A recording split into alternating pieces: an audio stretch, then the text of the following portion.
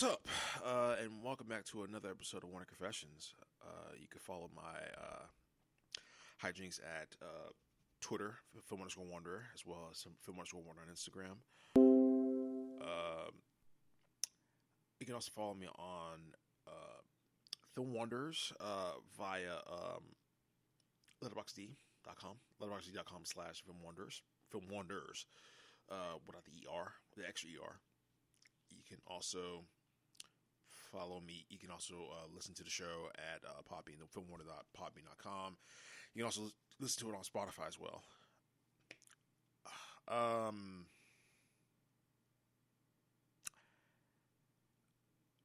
right. I'll cut to the chase here. I'm pretty bothered by how people are treating the coronavirus. I wasn't gonna really dwell on it much on this episode, but now that I kind of have, I kind of have a baseline of how I'm feeling, and I've been kind of trying to, find the words and just figure out just my thoughts.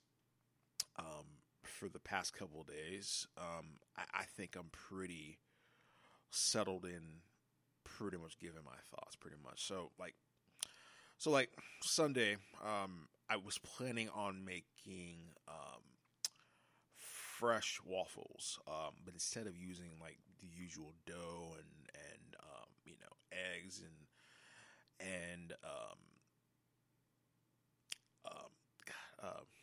eggs and that pancake mix or whatever. I wanted to kind of just do a different take on it, and I tried on a couple of occasions. I tried buttermilk and I tried eggs.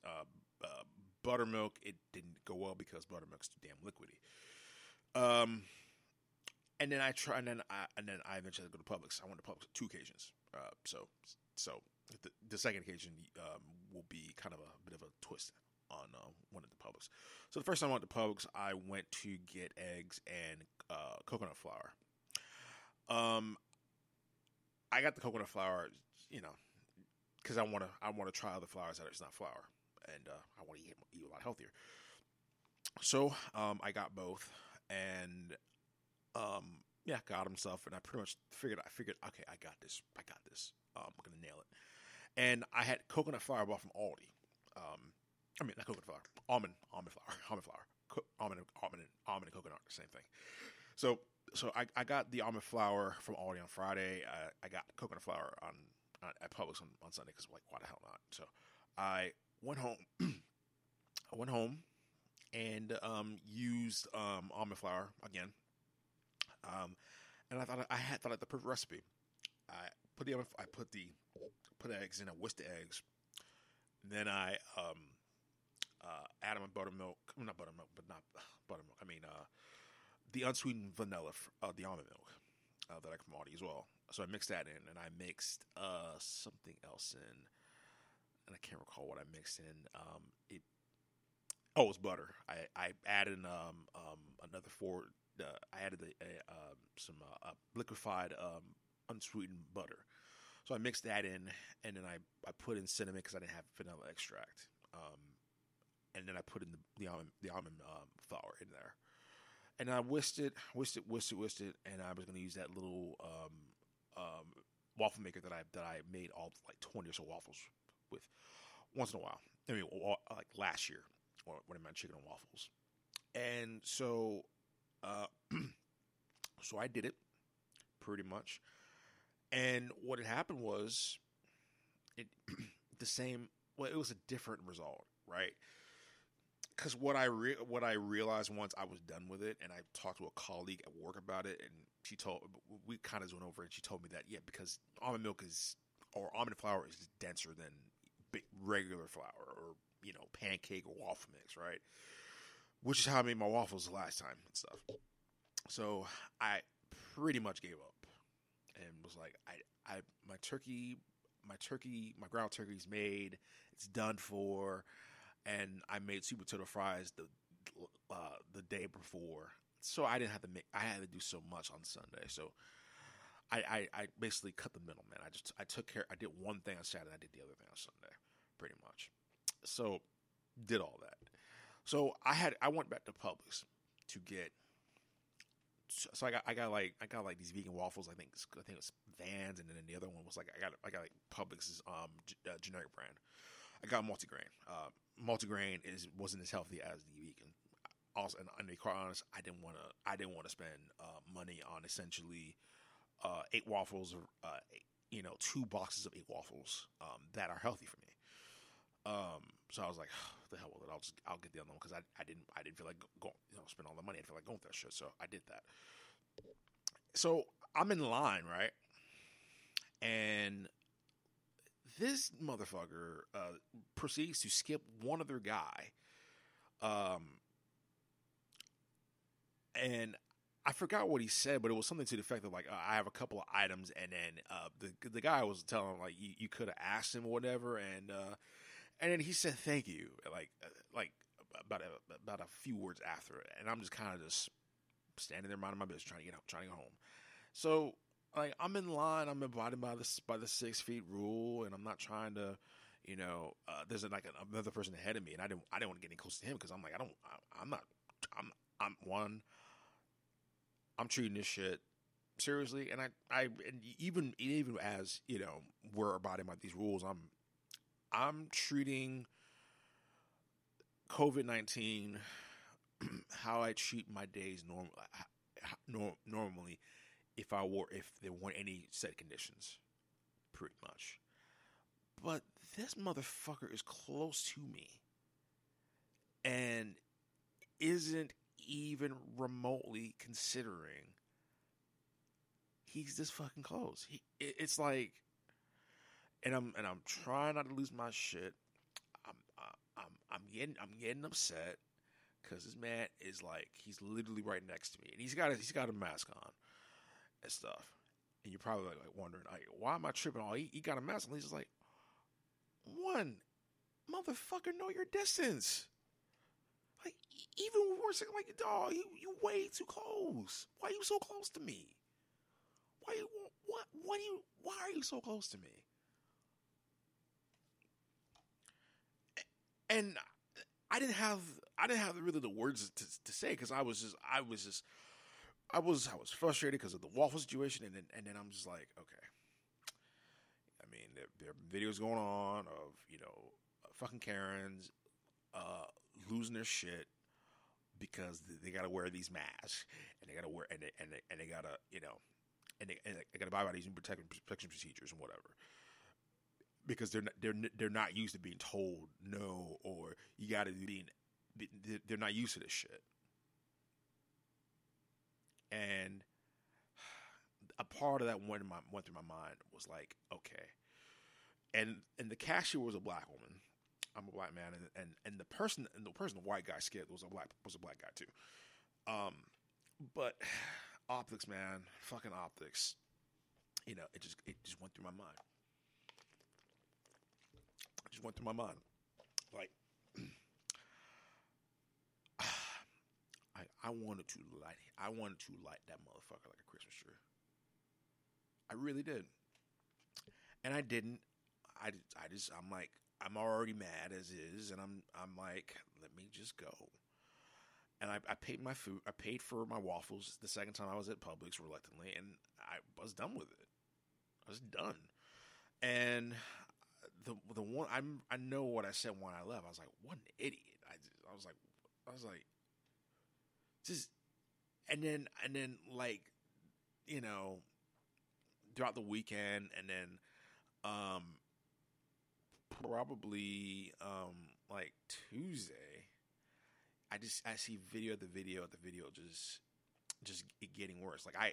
Like when I was coming home from work this evening, I was driving home, and I see a in Tamarack, like there's a Hooters that's like has people in bars and people dining in and shit, and the very thing that went through my mind is like,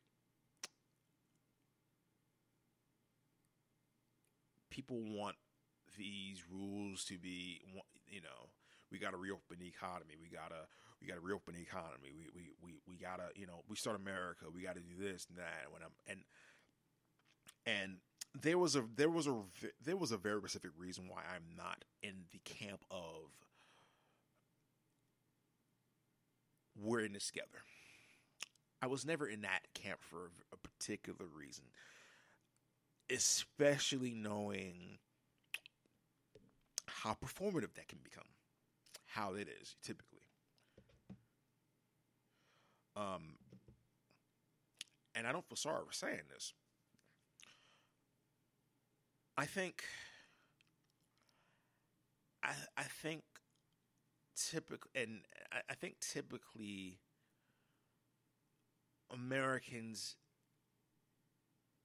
are, and maybe it's just sort of how I am, because I'm honestly a pessimist and I don't care. We have a short attention span, and because it's like there's so much news and stuff like coming at us, and we don't know how to handle it. And I remember like all of these. I don't want to, and I'm not blaming celebrities or anything because I get it and stuff, but and I'm trying to find a way to say this. I mean, I'm gonna let it out, but I'm trying to find the best way to say this. We're not built for this shit. I'm just saying, we're not built for this shit. We're nihilistic pricks about one's safety. It doesn't matter if it's a virus. We're fucking debating the merits of science, and I've fucking had it. I've fucking had it with a fucking Karen debating with a manager about having a so medical condition. I'm like, yes, if you have a fucking medical condition, wouldn't it behoove you to wear the fucking mask then? People wear masks not just for this virus. They wear it for lungs. I mean, obviously it can affect your lungs, but some people wear masks so because the air is probably too fucking dense, and their lungs can handle. Like, I have a cousin who has weak lungs, unfortunately, and she wears a mask, for that reason. But I keep going back to seeing, probably like I guess the last sort of decade kind of just like sort of just coming to fruition, and I've thought about this, and it's like, oh, why are people doing this? Why are this? It's like, because Americans don't care typically. Historically, we don't care. We are braggadocious about being the best everything. Braggadocious about sex. Braggadocious about having the biggest guns. Braggadocious about having the best sports. Braggadocious about, we're fucking braggadocious about patriotism. White people are braggadocious about patriotism every day. They're so braggadocious about patriotism. I can't unsee fucking F-150s and Pathfinders or whatever sort of like white dude iconography vehicle, driving down I-95, with the Confederate flag and the American flag, on one side, on one on the left, one on the right, and I cannot see it. It's like you have a traitorous flag and you have the U.S. flag, and it's like it makes sense in a sad way. It makes sense because I'm as fucking American as they come, yet they have the fucking traitors flag, the Civil War flag, and I'm jumping around because I'm perplexed and I'm pissed, and I don't know another way to say it, I have another way to say it. I mean, the country's being opened up too quickly, and and as much as I want to say it's related to like, oh man, it's getting better. It's not getting better. The cases are growing again.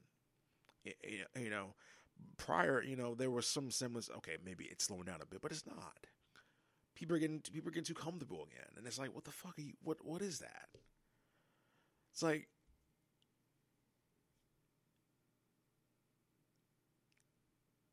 it's gonna happen again, and then my fear is this: people are gonna then be like, well,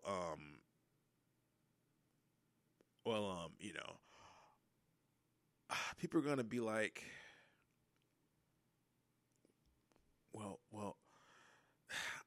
I don't know. People will make it an excuse, or I mean, they're doing it already. I mean, there was a guy who was, bitching to his 3,000 followers to a Costco employee about he was gonna be fucking she about wearing a mask, and then the employee did the most pettiest thing of all time, and I love him for it. He took his card. And then fuckboy who was recording it was like, I'll go ahead and put in the mask, and then of course, typical toxic masculinity making it fucking worse. Proceeds to call him call him a pussy. I'm like, okay, you're not helping your fucking cause and your 3,000 followers who won't even pay for your fucking food for Costco because you are being an asshole and you're wasting that man's time because it's a Costco policy. It's like it's every store's policy, and we open America. Just gonna reopen the country, and let's pretend that it never happened. Like we pretend that everything never happens. Like pretend slavery never happened. Like pretend sexism never happens. Let's pretend nothing happens. And yet there are piles of bodies everywhere, and then people who are fucking out of touch are like, well, how did this happen? Oh, a virus. A virus happened. But you're worried about your fucking freedom. Fuck your freedom. You're not even happy. You're not even happy about said freedom. But you're gonna wave American flags out. Well, you just let us in. Being astroturfed up the ass by these companies that don't give a well, not companies, but these astroturf companies that don't give a fuck about you. And you're gonna die for this, dumb motherfuckers. What are you doing? You incurious pricks. You incurious pricks, and that's not a word, but I don't care.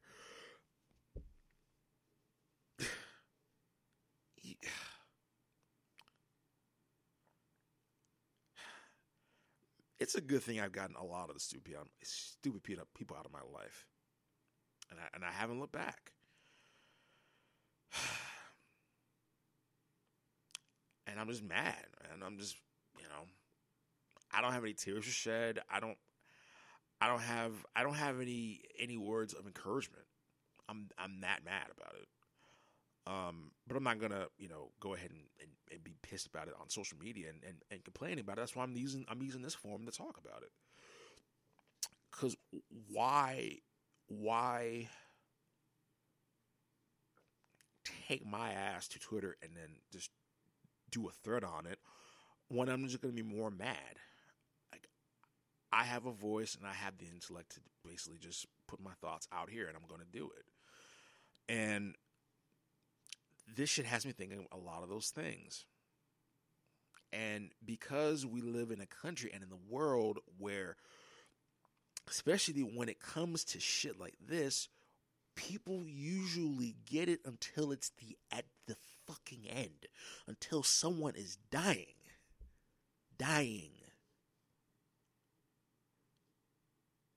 And then they're like, oh, it's like it's got to actually happen to you for you to get it. And it's like, it's so stupid that you have to learn that way. I'm not saying don't make a mistake. I mean, yes, make a mistake. But with a virus, you don't really have the option of making a mistake. You do all you can to avoid getting this shit.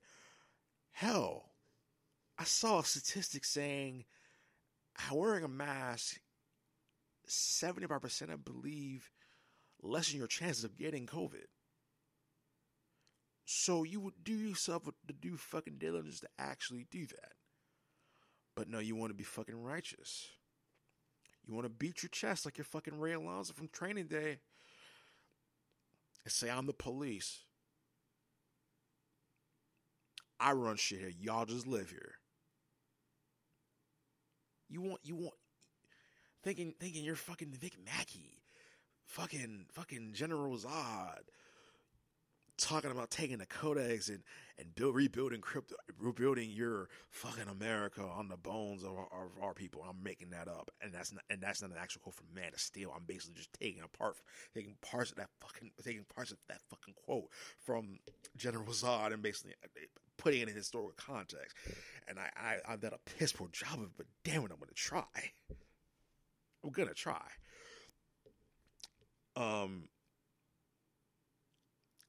But it's like you can prevent the idiocy, but it's like, no.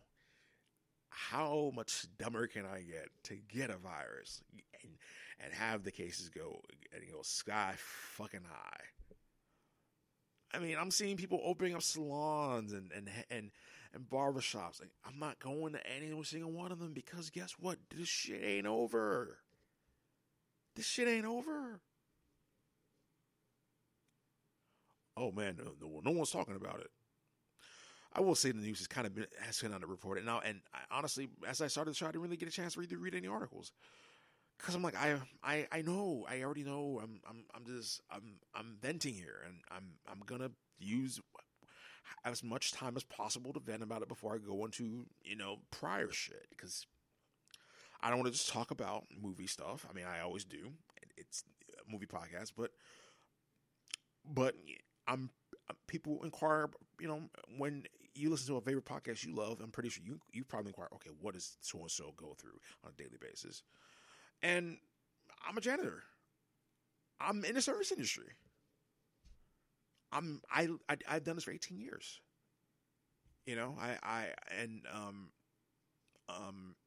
As a person in the service industry, I get mad.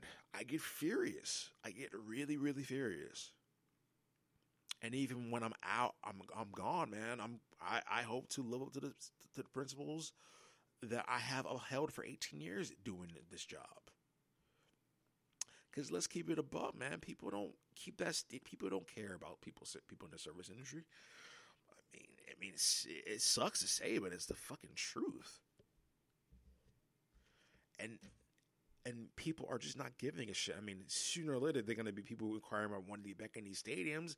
And guess what? People are going to be sick again. And then what? Then you're going to get it and say, I wish I didn't do that. You can wish all you fucking want. You got COVID-19. What you going to do now? And medical and people in the field who study viruses are trying to figure this shit out as it's killing lots of people. It's killing 2,500 people a day. I mean, it could kill 3,000 people a day, potentially. But folks just want to go back to normal, like nothing's happening, like we do with everything. And it's why my pessimism is fucking earned. It's earned.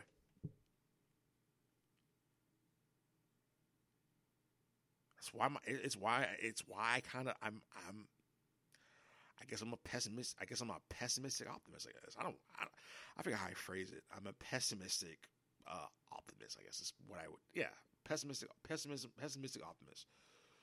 I'm pessimistic, but I'm not too much of a pessimist that I'm like, I don't believe that there can be some good, because there can be some good, but this ain't it. This ain't the good. I don't feel hopeful right now. You know, and then when they reopen movie theaters, I'm like, I'm not going. I mean, the only movie I'm probably willing to go see is Tenet, and I'm pretty sure Warner Brothers is really skeptical of releasing that movie right now because they have a release date. Sometime was it July 17th, or I think July 17th. I think is their set in stone release date, and I don't think they're gonna meet the release date because guess what? That movie costs a bunch of money, $200 million. That's the highest. That's the highest budgeted Christopher Nolan movie ever. And that movie is meant to be seen in theaters. Meant to. Because every Nolan movie is meant to be seen in theaters. Because Christopher Nolan loves the cinema experience. He loves it. And I don't see that happening. Now people being fucking dummies about it. And all the Karens, coughing on people, potentially spreading germs, like fucking people licking ice cream and spitting in fucking drinks because it's cute and it's cool. Hey, let me just spread my germs with no consequences until you're fucking met with the consequences because you're potentially spreading fucking germs, you dumb fuck. Yeah, throw the fucking book at those people who do that shit. I don't give a damn.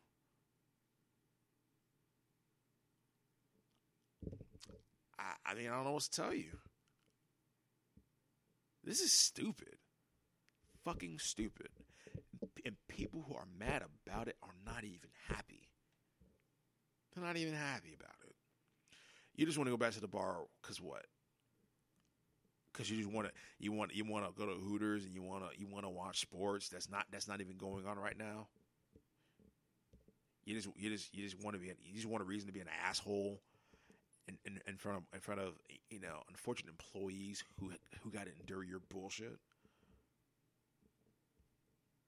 I'm like, maybe everything's got to close down. Maybe that's what has to happen. Maybe that's what has to happen. Take everything away.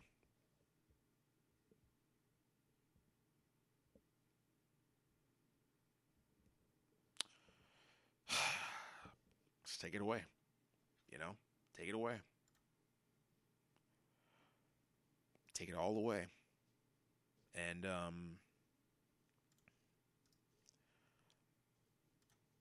yeah. I mean, we do denial better than any other country. I mean, we're the best at it. The GOAT, even. Tom Brady level.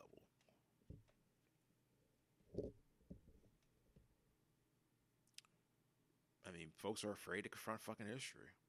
Afraid of it. Ain't afraid of being ignorant as fuck. I mean, that's fucking celebrated like fucking Mad Max. Like the world of Mad Max. Some world domination bullshit. But hey, I mean, you want to spend $1 billion on a fucking bunker, be my fucking guess, and then be fucking bankrupt. Or fucking insolvent. Worse, by the way.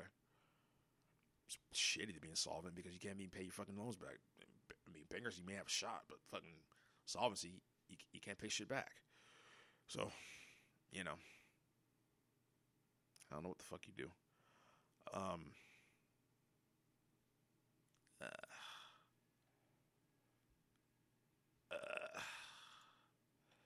trying to start this article up.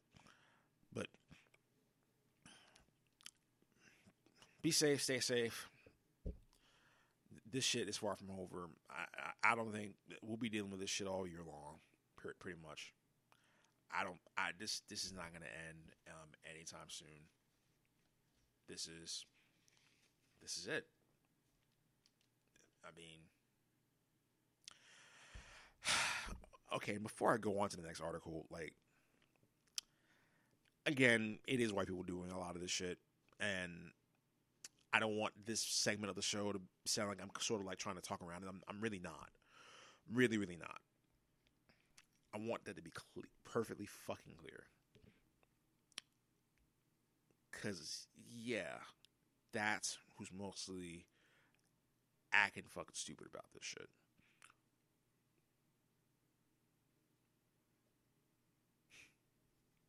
I just want to just let that be known. Before, ugh, it's maddening. It's maddening. It's fucking maddening. What's not maddening is Trolls' success in the digital market. This article by Bloomberg Business Week, basically is an article showcasing how Trolls has done supremely well digitally with video sales, pretty much.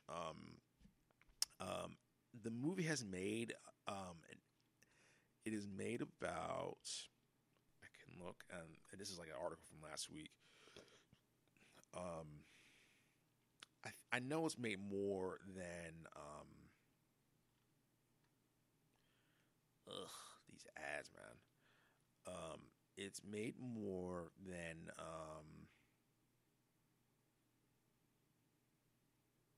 the original Trolls.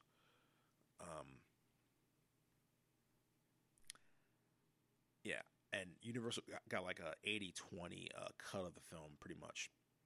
In the past, well, not in the past. I'm pretty sure it's probably the same way once, if movie theaters open up. But yeah, like 50-50. But digital's like 80-20, and pretty much this article basically talks about with Trolls World Tour being so successful,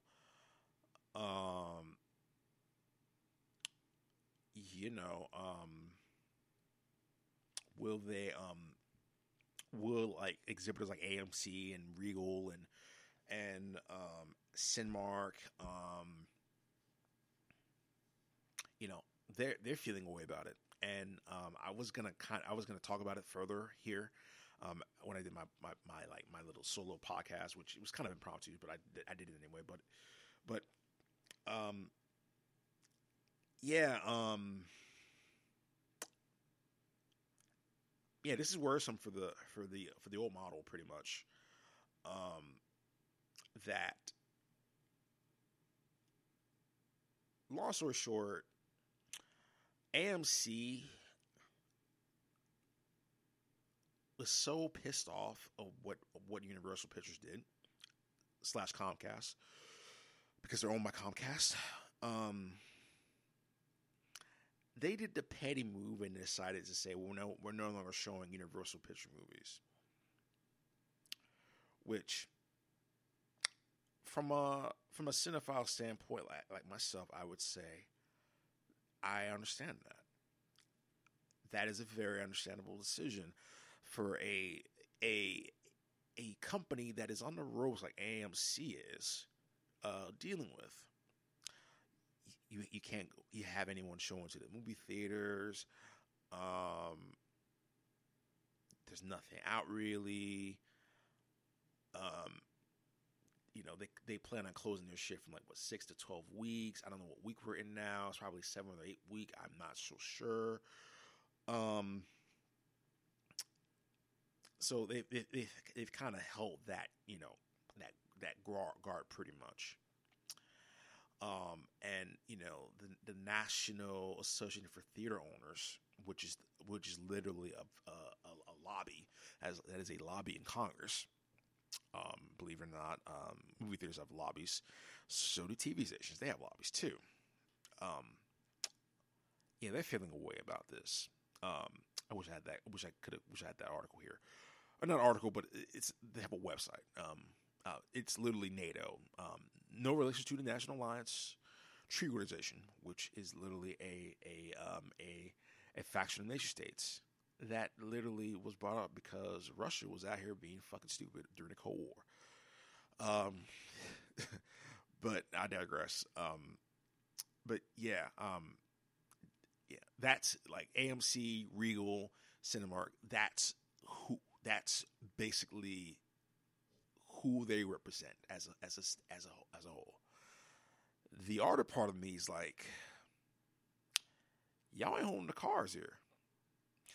And AMC, along with like Regal, they had a statement. Regal didn't go all the way like AMC did. Like they second guessed, and there was another. I think it was an AMC subsidiary. I can't think of their name right now. They took agreements, but y'all don't hold the cards here. If anything, what COVID has exposed regarding to the theater industry is you can do streaming. You can do it. And the reason why theaters are very touchy about this very thing is because they're worried that audiences will no longer come to the movie theaters. When, newsflash, they weren't coming, period. You take away the MCU and you take away good movies that are good, people were already going to the movie theaters. Like, before COVID hit, and, Disney's not had a good year starting out the year. I mean, Onward is a flop, technically. But prior to 2020, Disney was making all the money because they had all the good movies. No matter how you felt about The Rise of Skywalker, $1 billion. That's like the last movie that made $1 billion. It's a fucking Disney movie. Like Jumanji 2 couldn't come close to that, but Jumanji 2 had great legs. Not as good as the first movie, but it had good legs. Obviously Endgame made a ton of money. Joker, which will probably be one of his last $1 million movie for a long time. $1 billion movie for a very long time. And I don't think Joker's that good. But it made $1 billion anyway. I mean, so it did that correctly, I guess. And I don't think there's a way you cannot go back to the way things were once things go back to normal. This is new. This is going to be the new normal now. I know the Oscars also said they're going to change the rules on it, but I'm like, they're going to try to, once this whole thing is kind of over, they're going to try to do the thing where it's like, you got to honor the, it's like, we got to honor all the rules we have. It's like, that ain't gonna go the way you think, man. And the reason it's not going to go the way you think is fucking simple. You cannot take away what is literally now the new guard. Streaming has won, and it is winning, flat out winning. I'm no Comcast stan.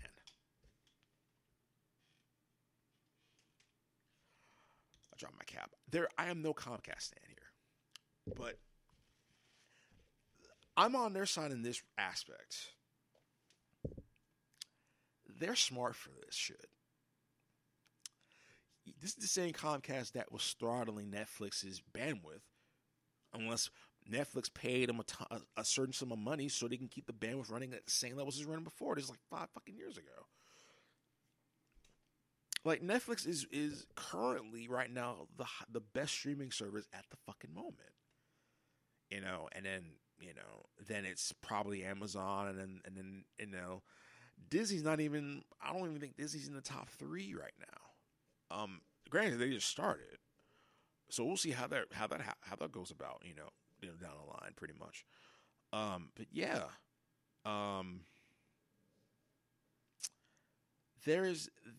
you cannot undermine this, and I think the movie theaters are making the same crucial dumbass mistake that Hollywood makes, and it's why when I see somebody like Warner Brothers decide, okay, we're going to use an AI model to basically, see why our movies are successful, I'm like, y'all don't want to fucking change because you are afraid of y'all afraid of change. Y'all afraid of it. So the smart thing would be for these movie theaters to adapt. I know they've adapted on demand service, but it would be a perfect opportunity to basically do a in theater experience, I don't know, put a movie out on Thursday night, right? And if you want to put it on Friday, you can. And I don't know how you. I don't think there's nothing accurate. I don't know if there's a way you can sort of track digital sales to and ticket sales, and just do it that way. I mean, I know it's easier said than done, but like all the tech companies in the world, and they can't do this. That's perplexing. And to me, and if they can't do that, if they don't want to do that, I'm like, y'all just lazy, and y'all deserve to go out of business, like Pier 1 and J.C. Penney's. Y'all deserve to go out of business then. And then have a new reason why millennials are blamed for the end of movie theaters. I mean, everyone's not going to movie theaters, guys. Everyone. I'm like one of 20 people that go to movie theaters because I actually love the experience of the movie theaters. And I miss it. I miss it. I love streaming, but I miss the theater experience. It's my go-to. It's my sanctuary. I love it. Like I donated to I donated to one of my local movie theaters. Fort Lauderdale. Gave him like $5. I mean, I ain't got buku money, but I gave him $5 because fuck, I don't want y'all to go to business. I mean, I was literally out over there last time because they had a film festival. But movie theaters would be really stupid to do this because they're so scared of change. They're so scared that no one's going to come to y'all movie theaters when, honest to God, no one was coming in the first place besides big temple movies. And yeah, keep blaming all the temple movies all you want. They're the reasons y'all made the money you were making last year. I mean, sure, you're not selling as many tickets because fucking inflation. You had to raise the prices while fucking income has remained stagnant for a long goddamn time. But y'all made the money though, right? That money was that Endgame, Infinity War, Far From Home, Joker, Venom. Money didn't come out of trees. People went to theaters because they wanted to see these movies. I mean, even the Knives Out and what's another movie? Not Booksmart, because Booksmart didn't do that well. The Good Boys, I guess that did relatively decent. The Sonic the Hedgehogs, the Bad Boys for Lives, the Girls Trips. But it's big tempo movies. It's funny how no one keeps that energy, right? When it's these indie movies. I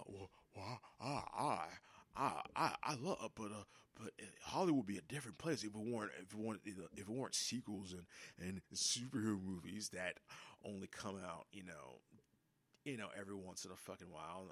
Unlike comedies and fucking retreaded romantic comedies and romantic movies and retreaded dramas. And I'm a drama guy. I mean, speaking of dramas, like shit, I renamed my Twitter. Popeye Doyle was on that stuff, which is an ode to the French Connection too. Which anyone listen to my voice should rent the French Connection 1 and 2. They're very good movies. The first one's the GOAT. The second one's really good though. Despite the fact that none of them all but 2 remaining cast members of the first movie returned to the sequel. But I digress. Movie theaters would be fucking stupid to abandon that. You can't. You just can't abandon that. There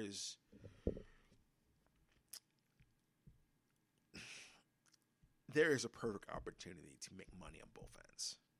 And if the theater experience decides to basically stick solely to ticket prices, to ticket theaters, you have certifiably tendered your relevance moot.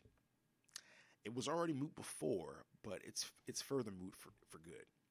There is no coming back from that. You can't come back. You can't come back from this. There's no coming back from this. You might as well say, okay, we'll cave in, and we'll just close all the theaters, proving y'all are incapable of change, and further prove that your concession food is over fucking priced. And I buy that food because sometimes I'm fucking hungry. But considering that I'm kind of on a lifestyle change, I don't know how hungry I'll be, once movie theaters reopen. But I don't know. I don't know what's gonna happen. Can't predict the future. I don't know what the fuck's gonna happen. So, yeah, shit's crazy. Shit feels really different. But to go ahead and then, be so mad and take your ball and go home and tell Universal in regards to AMC that we're not going to show your movies because we're mad and we're going to take our ball and go home. It really shows how out of touch you are. I mean, I got no other reason. And again, I'm not a Comcast guy, but how stupid. If y'all abandon the Fast and Furious 9 money and the Jurassic World money. Jurassic World 3 is coming out.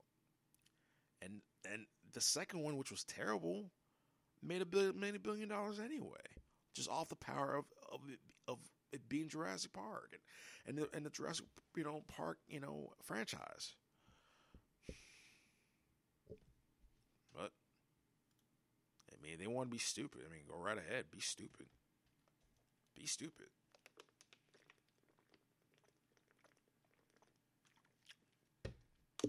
And there's one other thing I wanted to kind of talk about.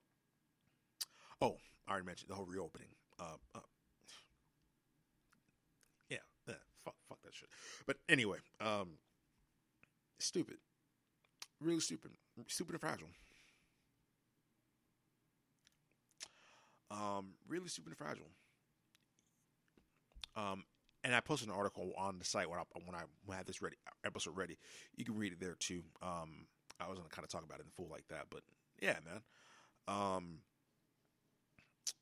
Dog. The sky's the limit if Comcast is really about that life. Like, go ahead and just say fuck it. Y'all really about it? Release your shit. Release it. Release it on both platforms. Make money that way. I mean, these movie theaters can't be touting prior movies on their fucking digital services, knowing, guess what? Every other streaming service has those movies, has them, and you don't have to pay any more money for them. That's kind of the whole on demand via AMC or Cinemark or Fandango kind of works in reverse, right? It kind of works against it, right? It's like, y'all movie theater, y'all need new movies to thrive. Y'all need it. So, speaking of streaming, that Scoob came out and Capone, the Josh Trank movie came out, and they're currently doing pretty well on the digital market. I'm gonna check the where they stand. Scoob is doing very well via Amazon Prime. They're number one. They don't have any numbers for it because they don't have any way to track the numbers. But yeah, they're number one there. They're number one on Fandango now. Capone's number 4 on Fandango now.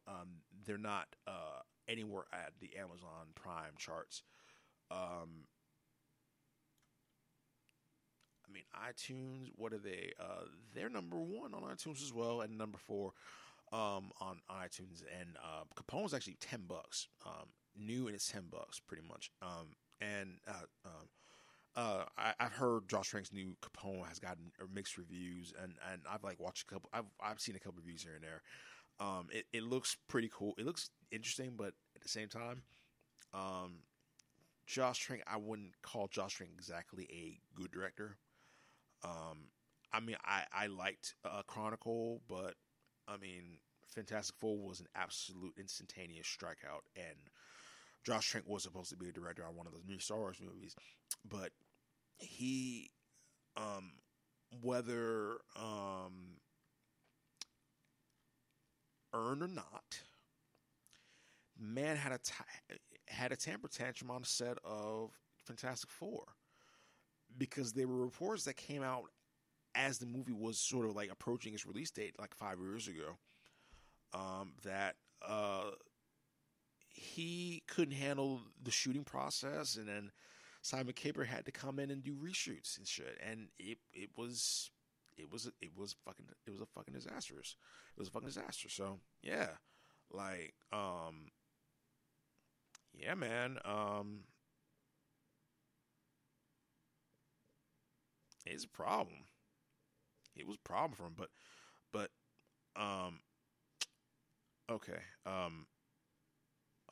okay, I'm seeing something else about Capone.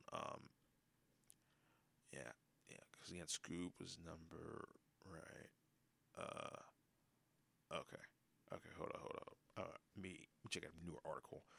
Bear with me 1 second, folks. Bear with me 1 second. I'm gonna check it out right now.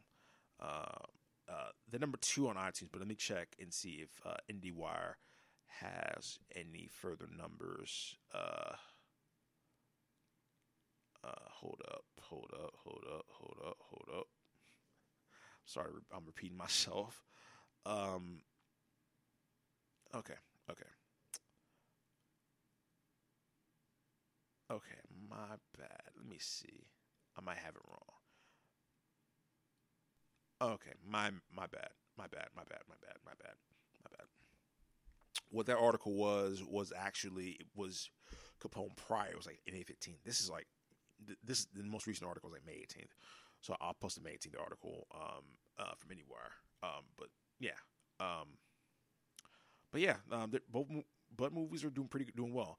I just wish they had the numbers. I mean, the headline says Scoob and Capone pull strong VOD numbers as drive-ins lure moviegoers. Well, drive-ins. That was the thing. This article also mentioned that they're doing indoor. Well, theaters are beginning to loosen social distancing restrictions. Both indoor and drive-ins grew again as more states loosen social distancing restrictions. Although Cinema still makes up a majority of the 200 plus theater operating nationally and supply more than 80% of the total gross. So yeah, they're opening theaters a bit. I don't know any of them where I reside. I do know that the malls, like the Briar Mall and Sawgrass Mall, they're reopening their theaters. I mean, not theaters. They're opening their malls, but I don't know if they're reopening their movie theaters. But yeah, but pretty much like Scoob and Capone are basically making hay pretty much exactly where every movie's making hay right now, and that's digital.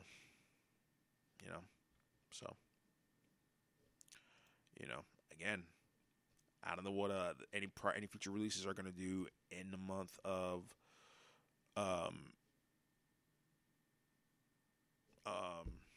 July and August, June even. I mean, what the hell comes out in June in theaters? Or supposed to come out in theaters in June. I mean, it's dried up. It's all dried up, pretty much. I mean, yeah, it's all dried up.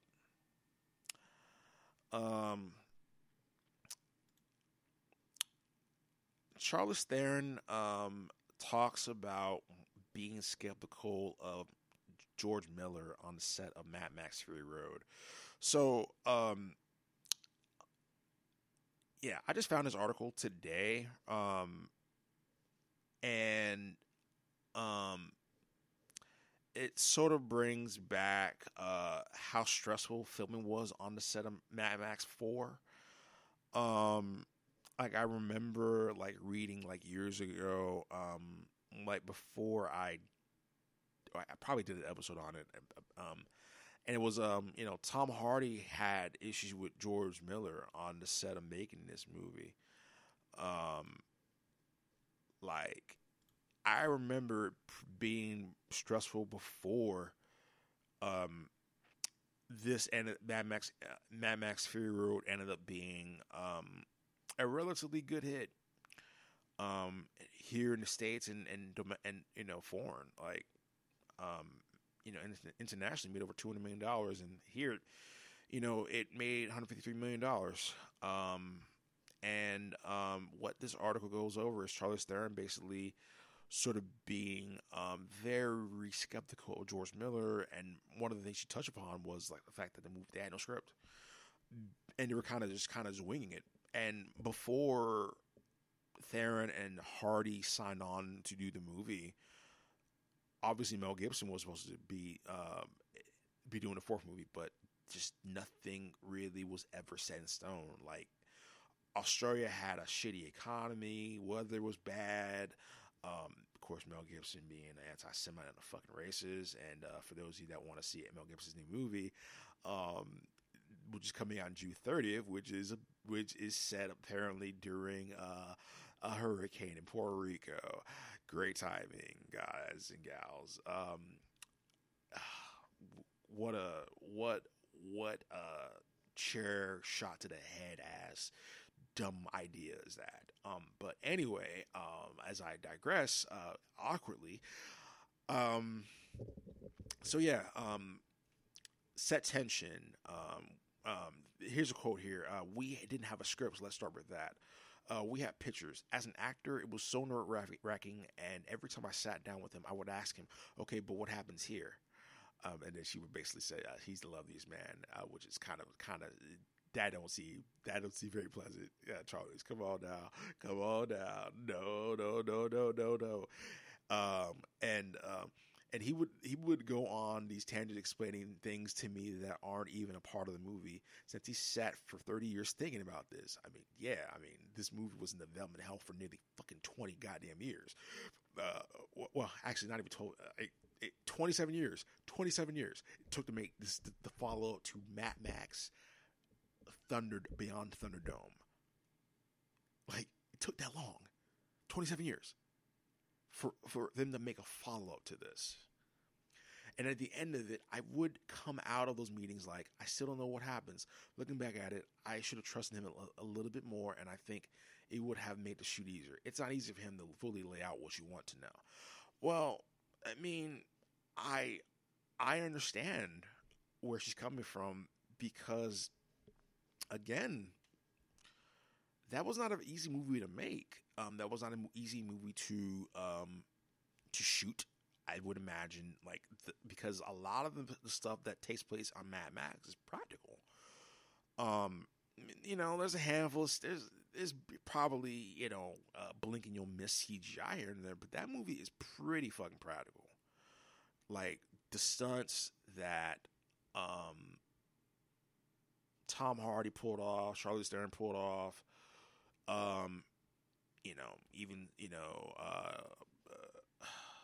Zoe Kravitz and was it Rose Huntley? What they pulled off was not easy. It was not easy. So like a lot of it was kind of painstaking. They had to work in fucking shitty weather. They would pull off the things they pulled off. Like it was it's always said that they don't make movies like this anymore, and Mad Max Fury Road in 2015 was literally sort of like a callback to the 80s, and it was quite surprising it did as well as it did. I mean, the movie, along with Pitch Perfect 2, dethroned Age of Ultron, and Age of Ultron's third week release, and it had pretty good legs.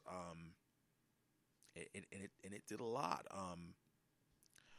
But I can totally see where you would be unsure of the direction of your director. And especially in defense of George Miller, like, I'm pretty sure he probably lost faith in whether this movie was going to get made or not. It was not an easy process, I bet, for the man. I mean, and for Mad Max Fury Road to be the masterclass movie it was, it's a testament to him, and it's a testament to the people who made it, and it's a testament to the cinematographers, because it's a glorious movie to look at. It's a beautiful movie to look at.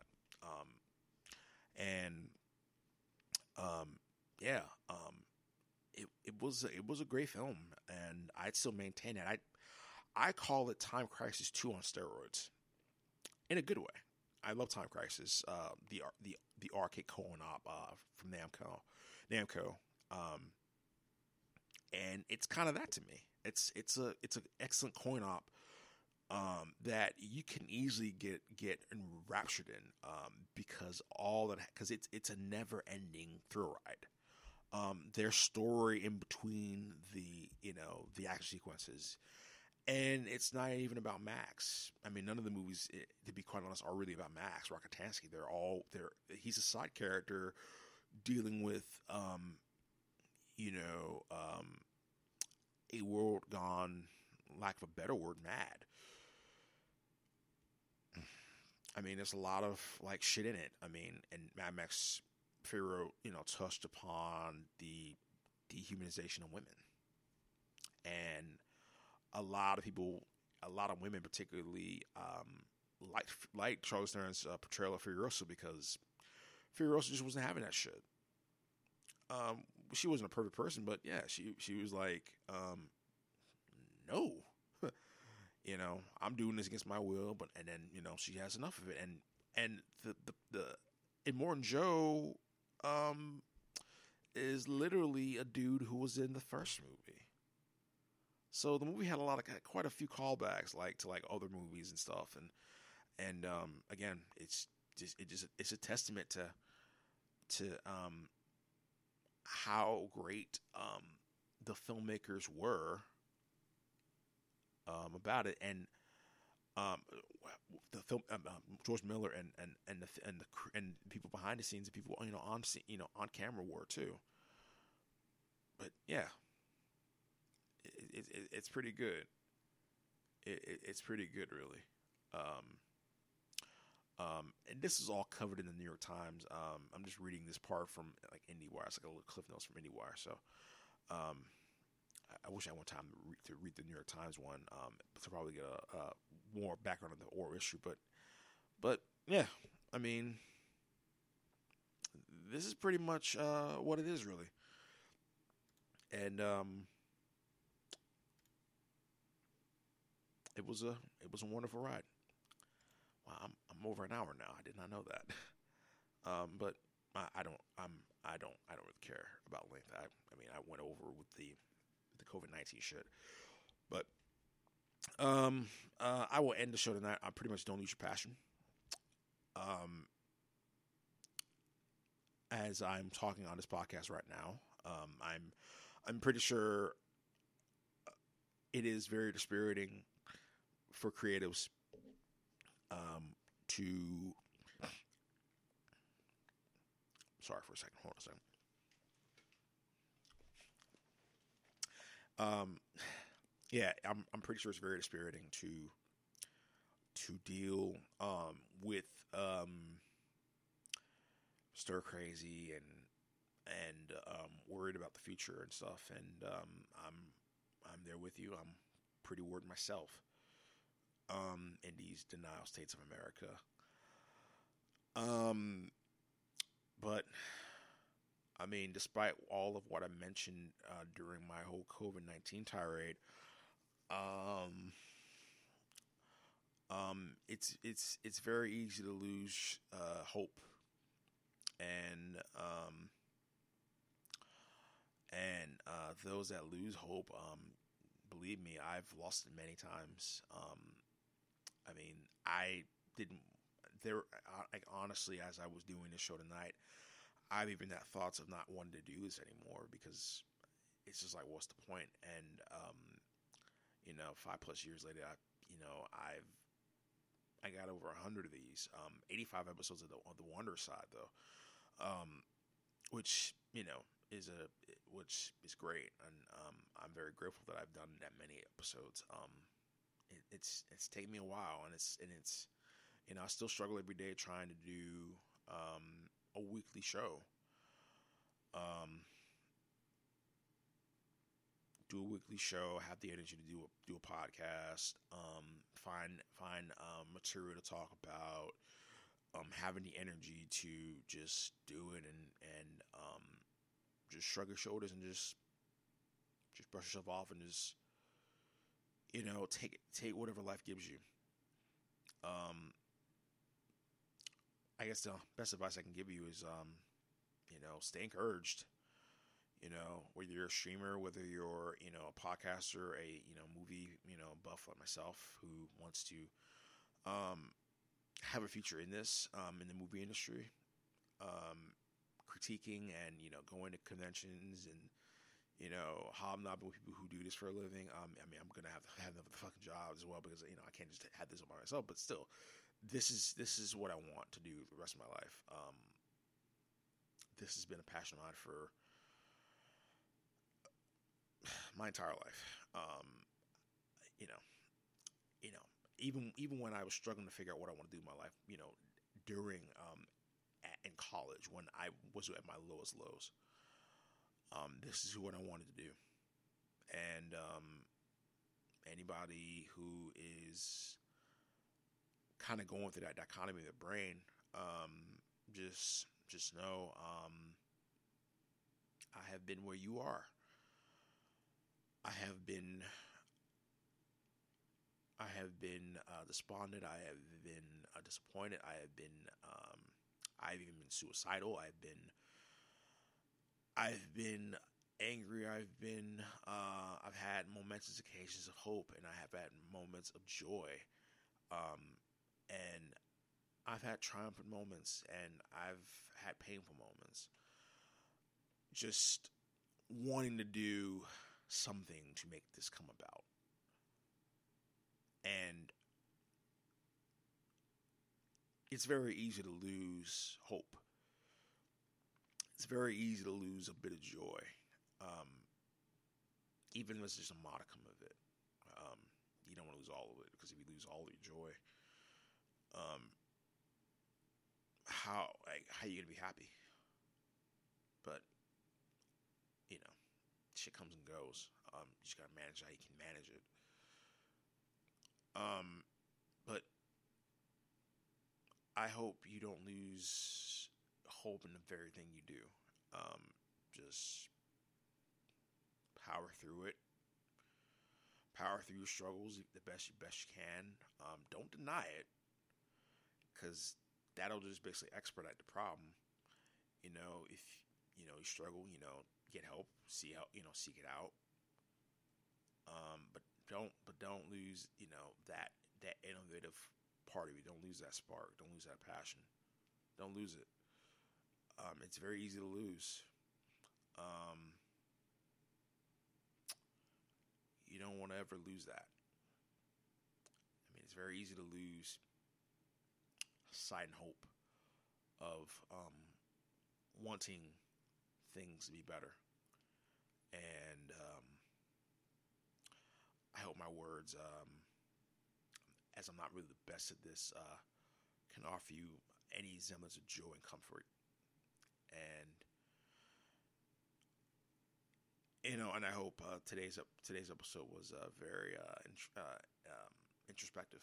Pretty much, the COVID-19, took up a bunch of it, but I try to explain as much as I can about theaters versus streaming.